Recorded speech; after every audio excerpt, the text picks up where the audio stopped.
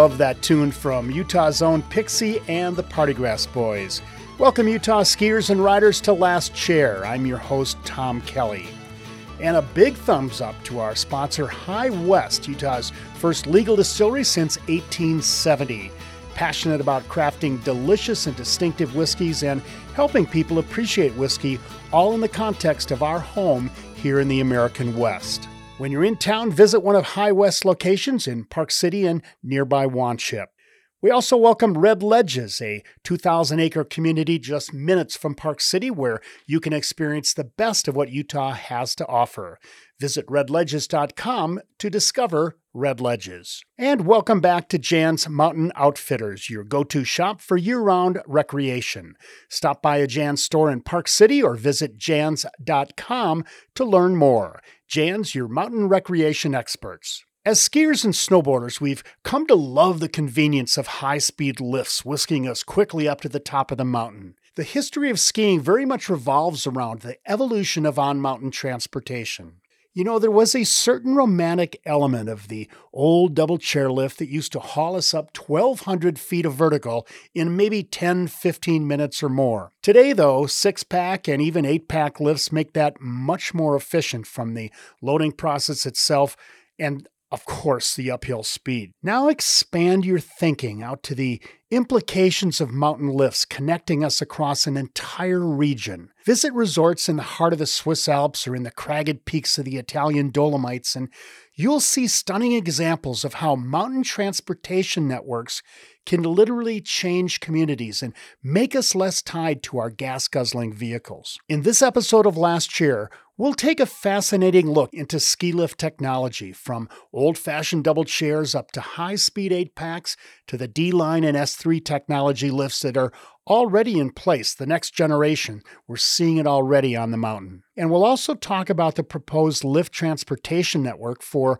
Utah's own Little Cottonwood Canyon, which right now is featuring Doppelmayer's innovative S3 technology as one of the possibilities. We're joined today by the leader of one of the foremost lift engineering companies in the world, Doppelmayer, which has its USA base right here in Salt Lake City. Doppelmayer USA President and CEO Katharina Schmitz grew up in Austria, skiing at a tiny resort. She ultimately moved to America to pursue a career in the automotive and aerospace industries before landing here in Utah with Doppelmayer just a few years ago. It's a fascinating conversation about how Doppelmayer, a 130-year-old Austrian company, has remained a leader in helping us get up the mountain and ferrying people from point to point in every corner of the world. It's a fun interview where you'll learn a lot more about what you can expect in the future of mountain transportation.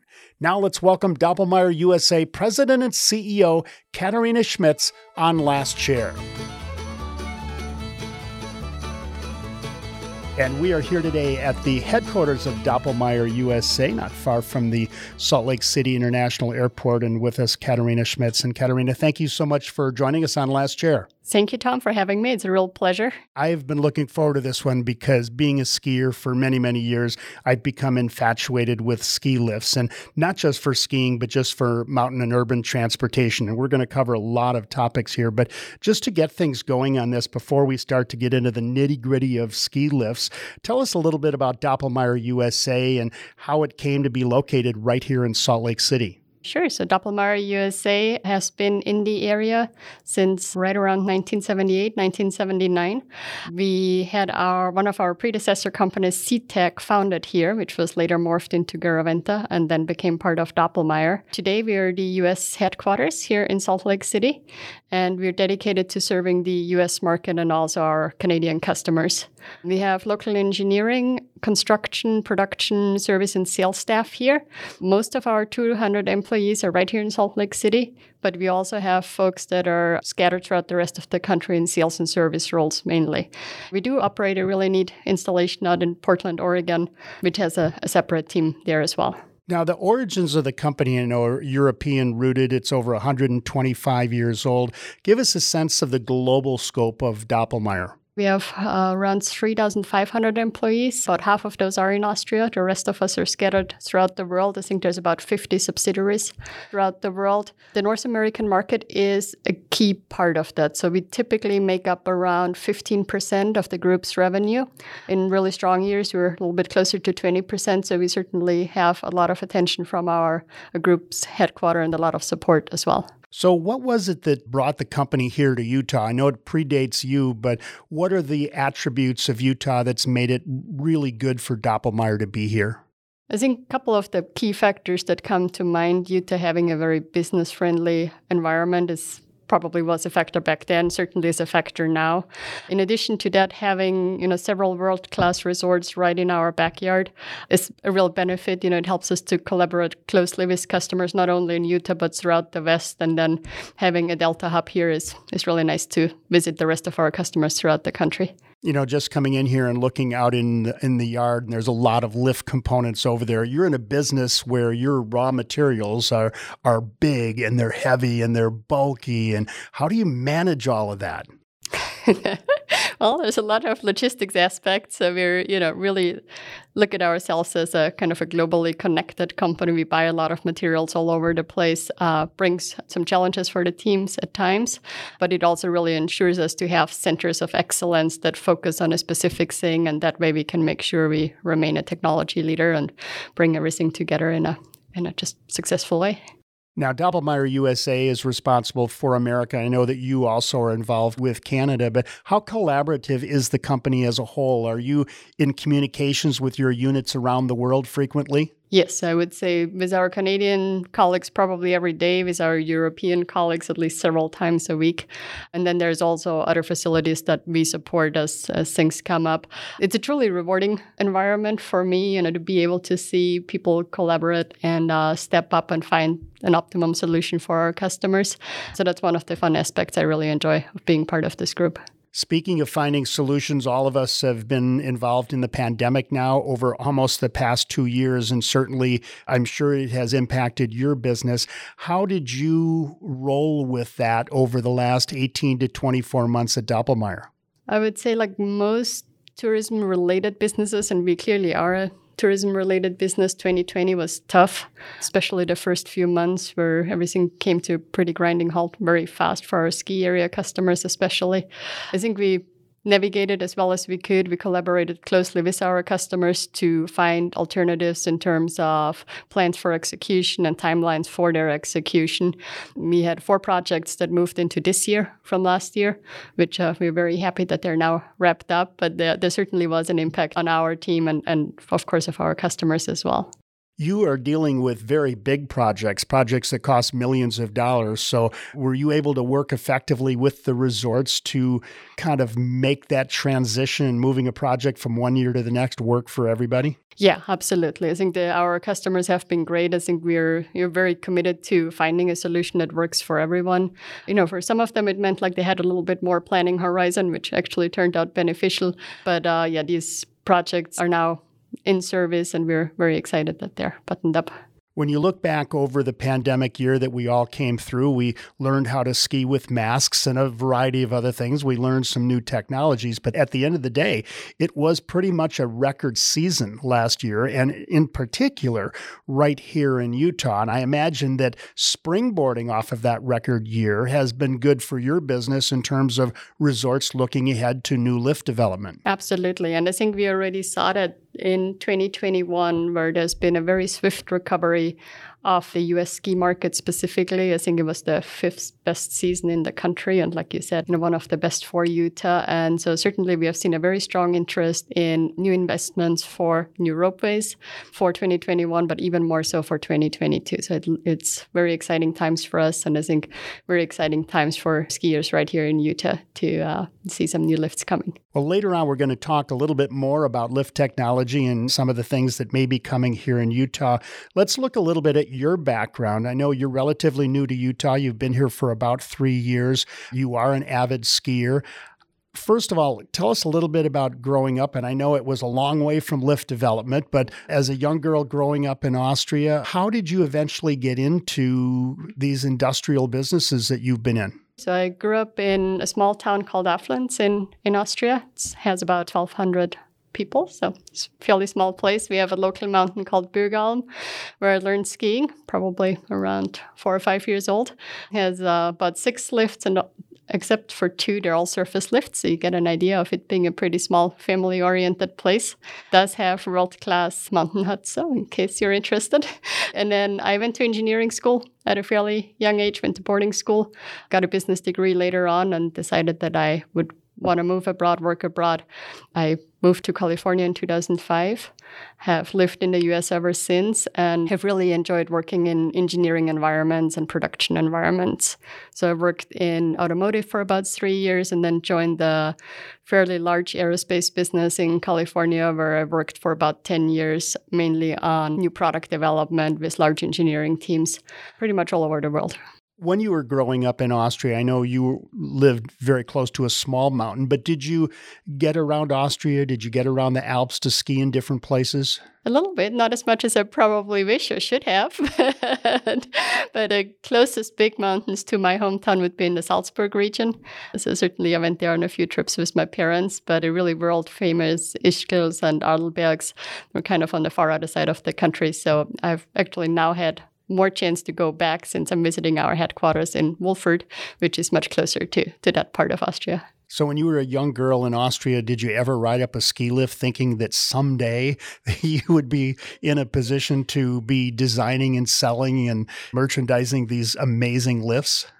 I don't know. Growing up, I was dreaming about being a pilot. So it's close, aerial transportation, right? So but yeah, it's been just a wonderful experience, and I'm very glad I'm here with Doppelmayr today. What did you do in the aerospace industry? I worked for Zodiac Aerospace. We designed integrated interior and systems for pretty much any large aircraft manufacturer, so for Boeing or Airbus or Bombardier. I was working on the development side, so anything you could see or touch in the cabin, whether it's seats, overhead bins, lavatories, galleys, like any kind of pallet or cabin feature would be part of our work scope. Yeah.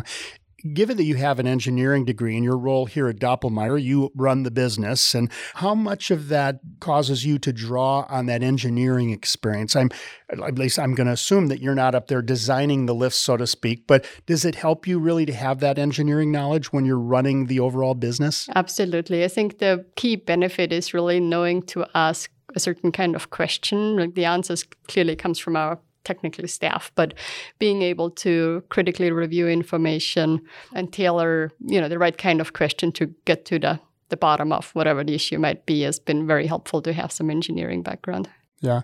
Let's talk a little bit about lift technology and its evolution. I was thinking about this before the interview that as skiers, we know ski lifts as means of getting from the bottom up to the top and then skiing down.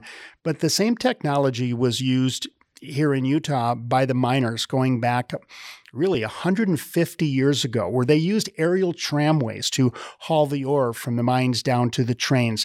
I know that this is well before you've been involved with this, but can you give us a little sense of the importance of the engineering of lift technology has been for mankind over the last maybe 150 years or so? We're looking at ski lifts, but it really has gone much further than that. It has, and like you said, it started with material transport, and actually Doppelmayr still has a material transportation segment, so it remains an important part of our business. I think the core market for us clearly is transporting people these days, but I think even there we have seen a lot of evolution from, let's say, a first surface lift in, I think, 1937 or so that Doppelmayr built in Austria that really started the company's ropeway business. They've been around for about 40 years or so before, not working on ropeways, but on other kind of industrial products.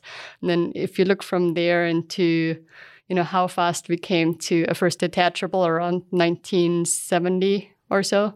And then the innovation since then has just been mind-blowing. So I think it shifted the profile as to what ropeways are used for or used in, but the origins of it are still present, I think, in today's world, and clearly the material transportation side still is as well. Can you define out the term ropeways? I think as skiers, we look at chairlifts and are on this cable, but we don't know the terminology. But the terms that involve wire rope and ropeways, can you tell us a little bit more the origins of that and what it means? Yeah, I think in terms of ropeways, it's really, think of any means of transportation that involves a rope pulling a carrier of some sort. And that carrier could be looking like a little train, which we have some applications in Las Vegas or, other amusement type of rides. I think the one that we're all most familiar with is an aerial ropeway where you're on a chairlift or a gondola. But there's also surface lifts where you still have a rope pulling you up the hill in the form of a T-bar or a platter lift. So there's different types. I think the most common ones for sure for our group, but also for our customers, are surface lifts or platters or T-bars, fixed grip chairlifts or gondolas, where the carrier moves around the installation at the same speed. So the grip is permanently fixed to the rope, which means the lift is not running very fast because you have to be able to load without any incidents. And then really the detachable segment where the grip opens as it enters into a station, slowly moves through the station, which allows passengers to comfortably load. And then you have a high-speed ride back up the mountain once the grip re-engages as it leaves the terminal. And so those are kind of the big ones you see, but there's lots of specialty lift types. There's larger systems called tri-cable systems that would be for high capacity, very long distance type of applications. You have funiculars, you have funitels, you have big trams, obviously, like we have at Snowbird. And these have just really unique specialized applications. For those of us who are old enough to remember this, the old rope tows, the old T-bars, the old platter lifts, do you still do installations like that in some locations? We do. We typically do about a couple of T-bars or platter lifts a year. We're not too much into rope tows anymore, but certainly a T-bar or a platter lift is something that we do both in Europe as well as here in the U.S. What's a typical installation? I'm sure that it's a unique environment that you put those in, but what's a typical situation at a resort that would call for a T-bar? There's a few different considerations. One of them is wind. So if you have a very exposed lift line, some customers like to tuck in a T-bar with a very low profile and just keep the skier on the ground. That tends to be beneficial if you're in a really harsh environment. Where we see it more often is really training hills because it allows for fast laps. And so that's really the ones here in the US that we have seen in the last few years is for ski racing programs where they're a great option and a very cost-effective way of getting up the hill. And so that's another reason you might want to consider a T-bar. We're going to explore this a little bit more when we come back from the break. We're going to learn about new technologies and lifts up ahead of us, and also look at mountain transportation and what a role that lifts play in various forms all over the world. We're with Katharina Schmitz of Doppelmayr USA, and we'll be right back on Last Chair. Hey, I'm a lift geek myself, and I love to imagine the future we have in store as skiers and snowboarders looking to get around the mountain even more efficiently. Living on the backside of the Wasatch myself, one of our favorite drives is heading just a short distance from Park City to look at the stunning views of Mount Timpanogos. One of the most spectacular viewpoints is from Red Ledges, a 2,000-acre community just minutes from Park City, where you can experience the best of what Utah has to offer. The combination of breathtaking views and easy access to active lifestyle adventure is what really sets Red Ledges apart. You can spend the day skiing at Deer Valley, just a short shuttle ride away, go hiking or biking on the surrounding trails, play a little golf on one of Red Ledges' 2 Jack Nicklaus courses, or participate in one of the many club activities. And best of all, at the end of the day, you can simply come home to Red Ledges and relax on your own deck to stunning views of Mount Timpanogos. Red Ledges offers home sites and custom homes to make your dream life a reality. Visit redledges.com to discover Red Ledges. That's redledges.com. Now let's head back up the mountain to learn more from Doppelmayr leader Katharina Schmitz in Last Chair from Ski Utah. And we are back on Last Chair, the Ski Utah podcast. Today we are talking ski lifts with Doppelmayr USA President Katharina Schmitz. And Katarina, you've introduced us to a few new technologies. We've talked about some old technology like platter lifts and T-bars, but I want to talk now about the different products that you have as Doppelmayr, but also other companies have as well, but the different products that we as skiers see at resorts. When you get into discussions with resorts and with resort planners, how do you guys all work together to figure out what types of lifts are going to work better for different situations, be that terrain or volume of skiers and so forth? There's probably a lot that goes into it that we as skiers don't think about. I think you touched on two very important points. So terrain and alignment certainly being the big and obvious ones. Capacity is a big topic these days, and how many people do you want to move up the mountain per hour? That comes in a few different ways you can address that. Lift speed is certainly a factor in that, but also how many carriers you have. While you typically want to go up the mountain fast, you want to be really slow going through the terminal. And so we found in recent years that having slower carriers through the stations, having longer loading intervals really, really helps with keeping the lift running and not having any misloads as you go. So that also explains a little bit why you see lifts with, let's say, 6-seater or 8-seater chairs. So you can have fewer carriers, longer loading intervals, and you would still have the same capacity doing that. Can I just stop you there? I want to go back to the 6 and the 8-person lifts. And are we going to see 10 someday, maybe? Maybe someday. Okay. We'll hold that one for future. But I am curious about how it works. And, you touched on those points here that ultimately it's a part of the overall capacity. But when you go from a 6 to an 8, I imagine you're also changing the loading time structure and how many lifts are actually on the ropeway. I mean, in essence, with an 8-seater, you would have a higher ultimate capacity. Most resorts don't strive with that per se. They're trying to get a certain capacity, and then it's a question on how comfortable you want your load interval to be. Of course, if you look at an 8-seater, there's other constraints too, like the amount of space you have and other factors that you want to consider before you just say, hey, I'm going big and I'm going 8-seater. I think we'll certainly see more. I think this year and especially next year, there's a real uptick in 6-seaters and 8-seaters as well, where this, increasing the load interval is a big topic. And it ties into one of these other big factors is, the level of skier that really uses that lift. If you have a beginner area, that's maybe one of the most important factors is making sure you can load them. If you have, an alignment where it's all expert skiers, that's probably not your concern, and you'll be looking for some other factors. I think as a skier, it's interesting because when we look at those lifts, we just think, oh, there's an 8-pack, and that means there's just a lot more people. But from what you're saying, it really is there's a lot more to it. It's really more the convenience and making sure you can get those people on the lift, get them on safely and comfortably. Exactly. I think that to me is actually the bigger factor is just achieving exactly that. Have you put any 8-pack installations in yet? Yes, there's one at Big Sky, the Ramcharger. I went in 2018, and we'll see some more coming. There's actually one at Loon that was installed this year, and we'll see more coming next year.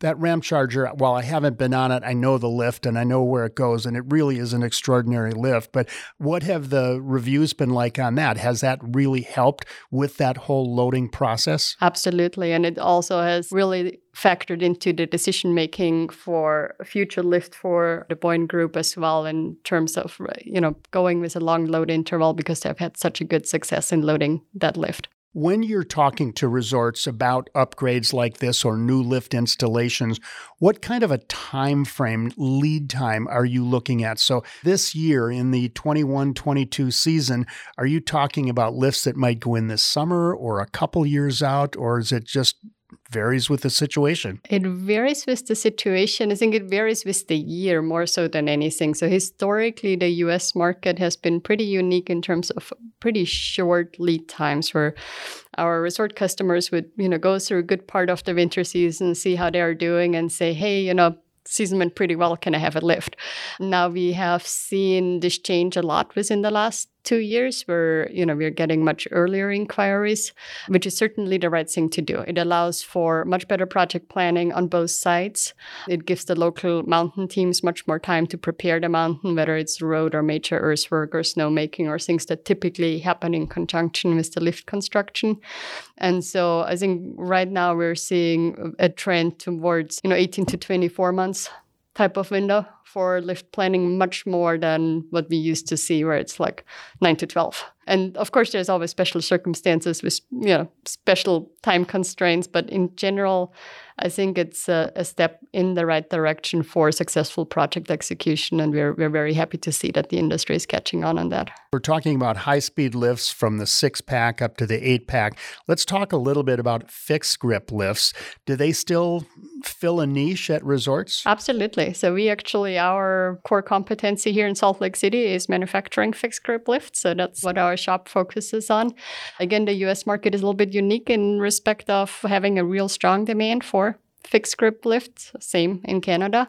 And so it remains core part of our business, and we have a lot of customers where that's still a suitable application, fitting their needs, fitting their budgets, and fitting what they're trying to accomplish on their mountain. And again, as we talked about with the high-speed 6-packs and 8-packs, what are some of those unique characteristics that you would find where a fixed grip lift would really be the way to go? Is it kind of depend on maybe the volume of skiers are looking at a particular area or different types of terrain? Are you asking like in which situation you would favor a fixed grip over a detach?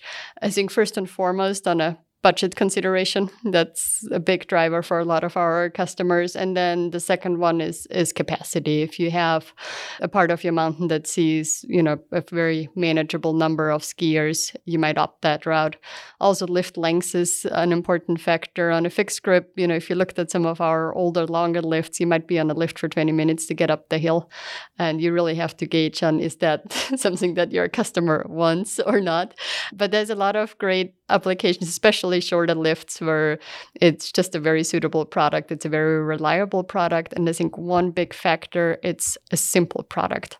So depending on the type of staff and expertise you have in your specific ski area, on a fixed grip lift, there's just a lot less moving parts, obviously, and it's a simpler control system. And there's, just a factor of ease in operation and maintenance that goes up quite a bit when you switch to a detachable product.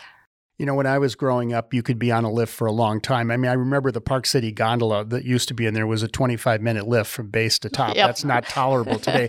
But you used to have time to develop relationships on chairlifts with the people you would meet. Now you have to condense that into a 6-minute ride. You have to be efficient about your conversation, that's for sure. For sure. It was interesting looking at your catalog and looking at some of the types of lifts that you have. I'm familiar with some of them, but we've been talking traditional chairlifts, and your inventory of products goes way beyond that. What are some of the other innovative lifts that you have out there now? One innovative product that's been around for a little while would be a gondola, where you have a detachable lift that would have open chairs and gondola cabins.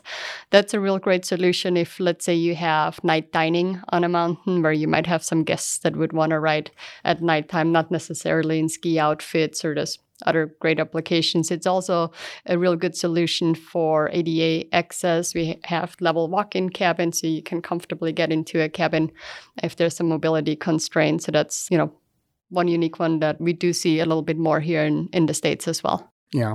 I'm going to go to the Snowbird Tram because it's just so iconic for us here in Utah. That's a lift that's 50 years old now. And I think that your team actually does service on that. There aren't a whole lot of those in the world, but that also is a really amazing conveyance to get skiers up the mountain. Absolutely. Like any tram that's out there, just more or less immediately becomes an icon. I mean, you look at the Jackson Tram or you look at Snowbird. And so they just have this really uniqueness about them that people are attracted to. It makes for an amazing ride. You typically have pretty long spans, pretty impressive terrain where you find them. They're very wind stable, so you can keep them running in pretty bad weather.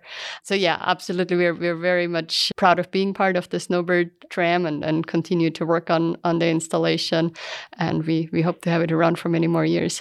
From a gondola perspective, we don't have a lot of gondola installations here in Utah, but we do have a few. What are some of the innovations that you have as we look forward to the future of gondola transportation? I think both gondola and chairlift future, we are really making a step to the next generation of these detachable lifts. Doppelmayr has developed our D-Line product line. So this is the first time that really the detachable technology was completely revamped, first time since the 70s. There's some 200 innovations and new developments in this product line. And so when it comes to gondolas specifically, there's a lot of focus on connectivity. There's features like Wi-Fi. There's a lot of development in terms of what we call autonomous ropeway operation. So you could have a gondola system that doesn't require an attendant. There's a first system in Switzerland that basically allows you to run like a metro system where the cabins just come, people get on in, and off they go unsupervised. There is, features like seat heating, audio and video type of integration, just a lot of, I would say, tech type of content that's going into new gondola cabins. The Wi-Fi aspect is really interesting, and I'm sure if you threw this out a few years ago and no one would really understand the value of that, but people today, they look for that. They look for it in buses, they look for it in airplanes, and now they're looking for it in gondolas, right? It's very true. When you book a campsite in the national park system these days, I think they actually have a little rating if you have Wi-Fi at the campsite, which, one could have different opinions about that, but it just highlights the importance, I think, for the customers that are using this systems, and certainly we want to be part of that next step of bringing this technology to the guests. I'm curious to get into the mechanical side of things and get away from Wi-Fi for a minute, but how do these ropeways work? And is it a similar technology from a basic fixed grip double chairlift all the way up to maybe your 3S product and others? Is it basically the same thing, just with a little bit more oomph? There's a few features that are scalable, and then there's others that are just really unique technology. So on a 3S, you would have 2 track ropes and a haul rope. The track rope, in essence, supporting a lot of the weight, which allows for these really long spans. On a fixed grip, obviously, that would be a bit of an overkill. There's certainly some features that are, you find in every, let's say, aerial rope where you have a grip, you have a carrier, you have a rope, you have towers typically involved. And those are scalable and adapted to the specific need. And then there's some very unique features on some of these bigger installations. From an engineering perspective, what are some of the innovations that you've had to put in place as you do get to some of the more sophisticated lifts that you've talked about?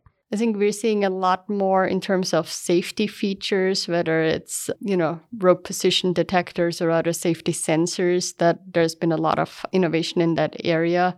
There's been, features like automated locking restraint bars. So if you have an 8-seater chairlift, right, that runs at high speed, providing a feature like that will allow you to have, let's say, a whole bunch of kids on a chair, with or without supervision, because they're safely contained with their restraint bar down.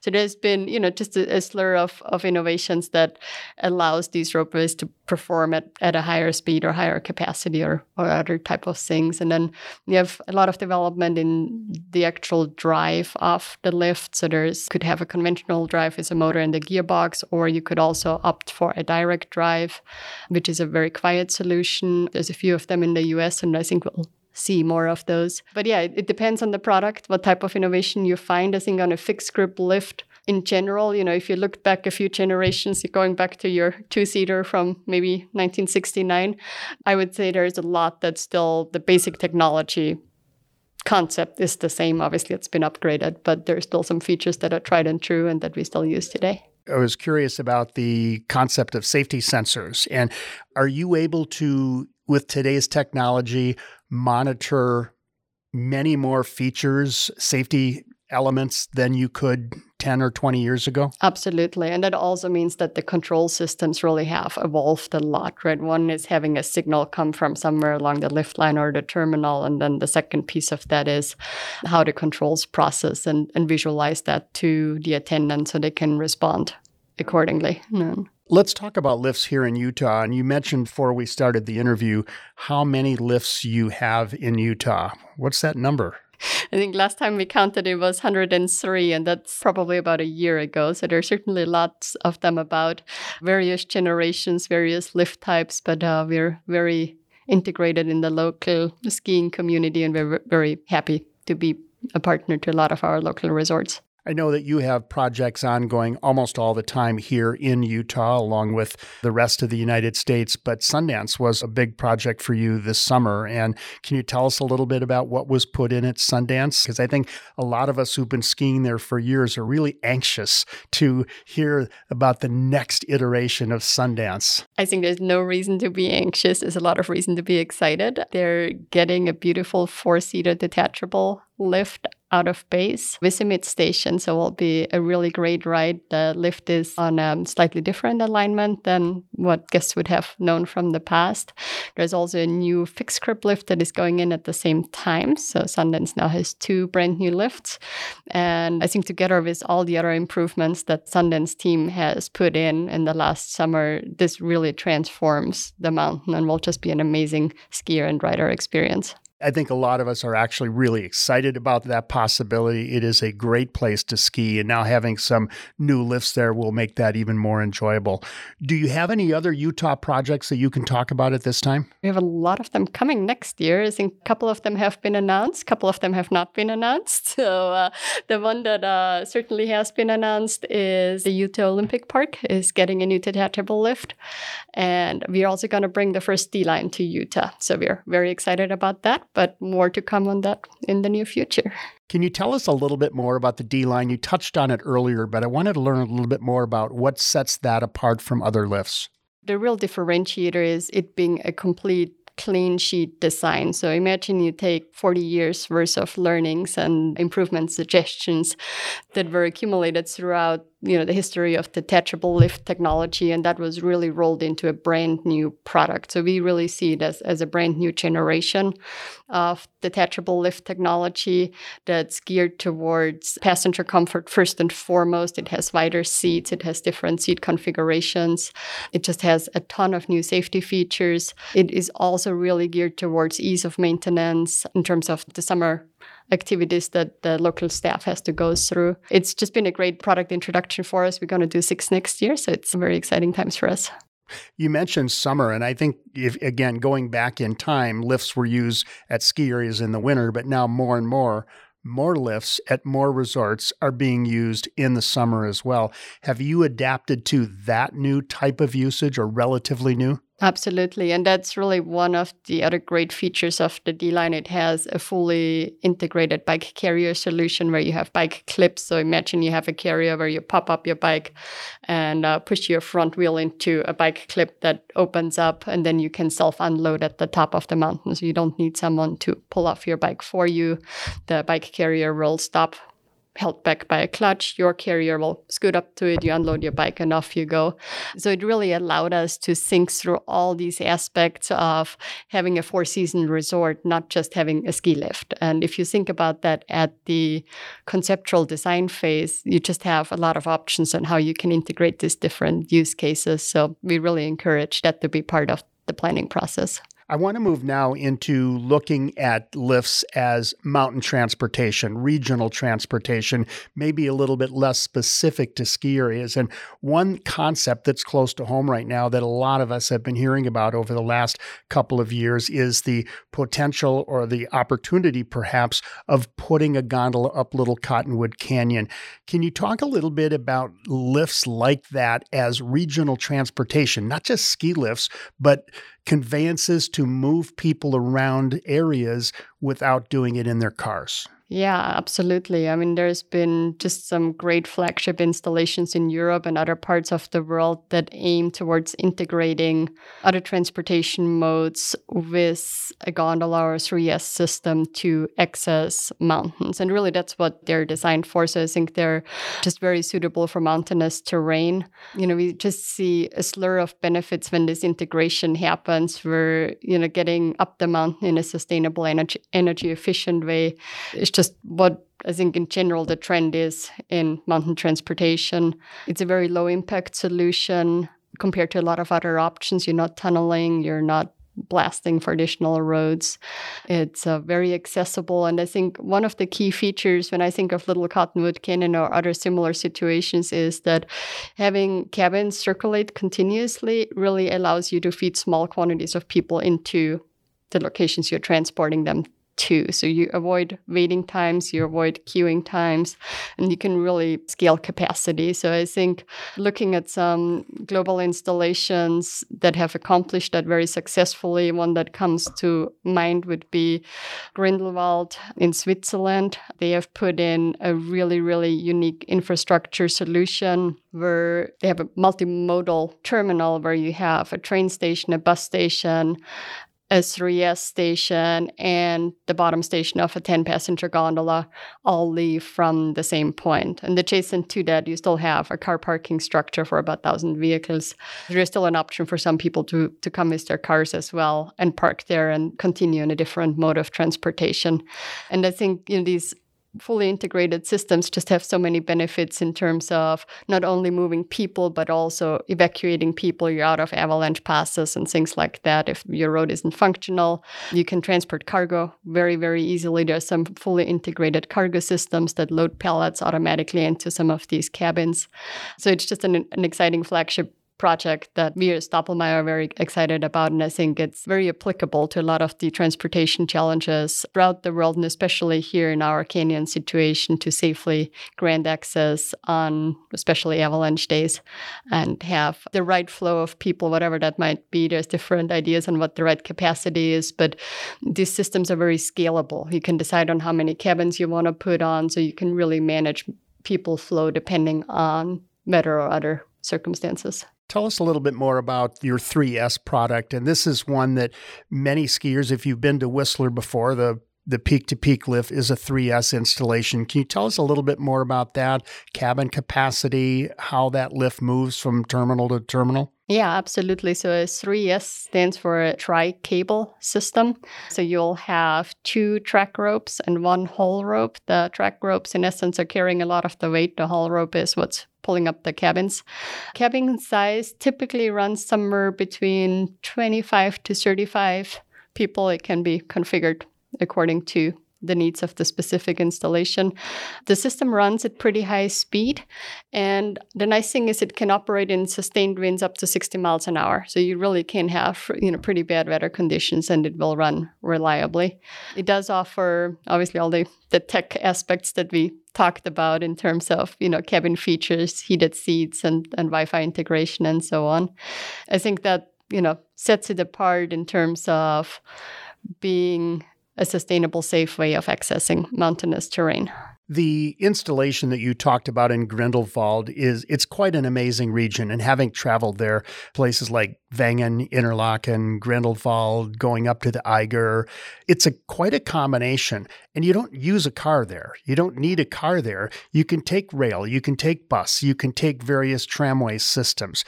And the culture has really revolved or evolved around this type of transportation. And do you see that around the world in other regions as well? I think we see it a lot in Europe. We're seeing other integrated transportation systems that include ropeways. Also in South America, a lot of these are urban type of installations. And I honestly feel we'll see a lot more. It's a fairly efficient product in terms of moving people, especially in challenging terrain or very developed terrain. So we are, certainly embracing the trend towards point of interest, urban, and especially urban to mountain interconnected transportation, and the whole Doppelmayr team is making that a priority in terms of how our lift technology evolves and is being used throughout the world. Getting away from ski areas, you were telling me earlier that Asia, Southeast Asia in particular, is one of your biggest areas of growth. Yeah, especially in terms of 3S systems, so very large type of installations. There's a lot of point of interest, tourism focused ropeways there. There's some of our world record installations in terms of tallest towers and largest spans and so on are located in Vietnam, where you can grab a 3S ride to a series of islands. Also, China is a very active market when it comes to pretty sizable gondola and 3S installations. But yeah, there's a lot of world records to be found in that part of the planet. Well, this has been a fascinating discussion on ski lifts, and I know we've only touched the surface, but I want to thank you for your time here. And we're going to move on to our final section called Fresh Tracks, and I've got a few what I hope will be simple questions for you. And I just want to start it out because I don't want to leave the whole lift installation thing yet.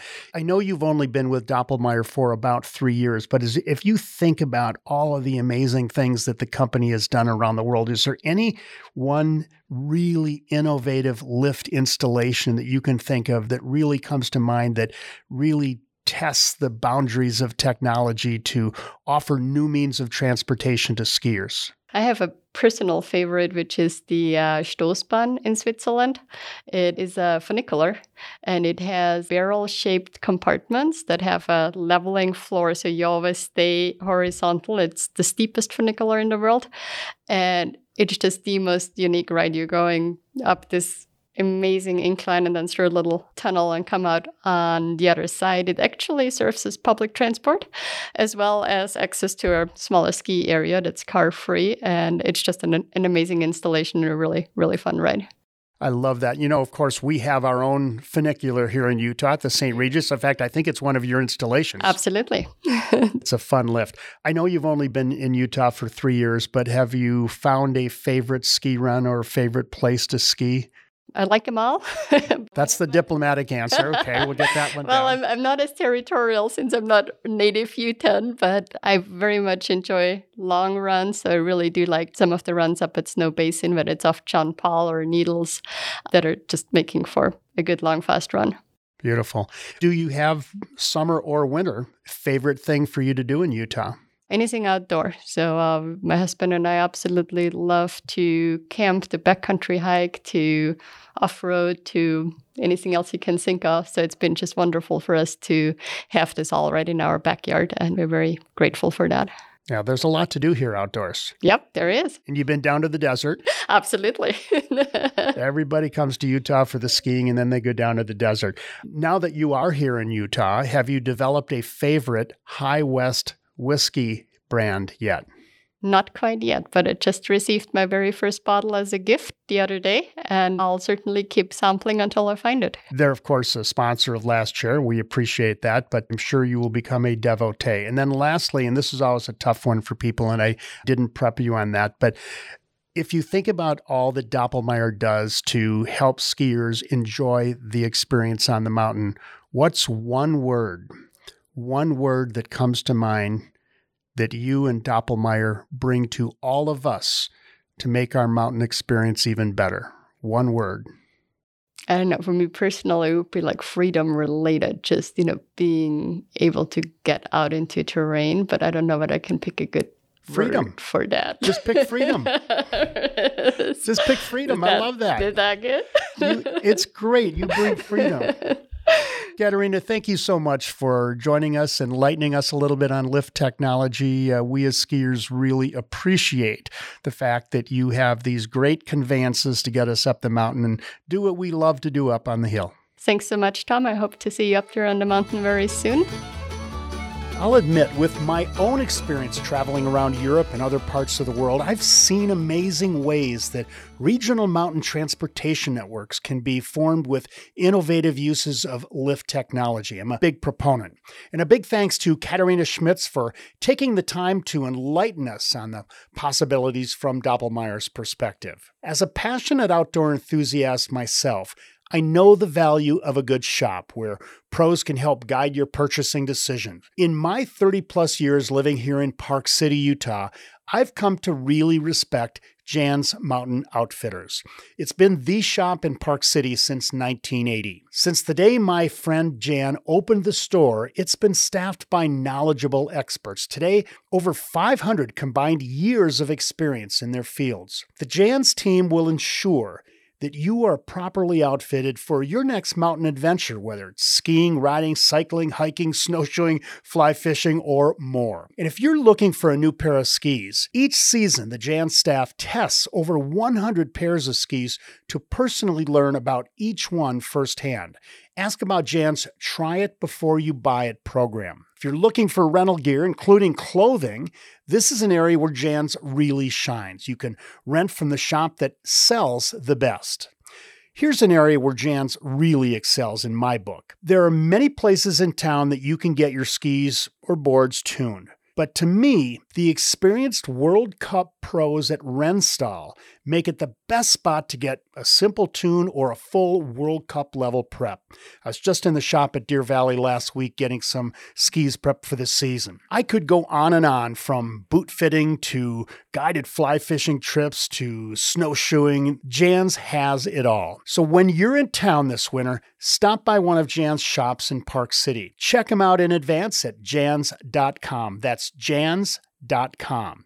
Jan's, your mountain recreation experts. The Ski Utah Last Chair podcast is brought to you by High West Distillery.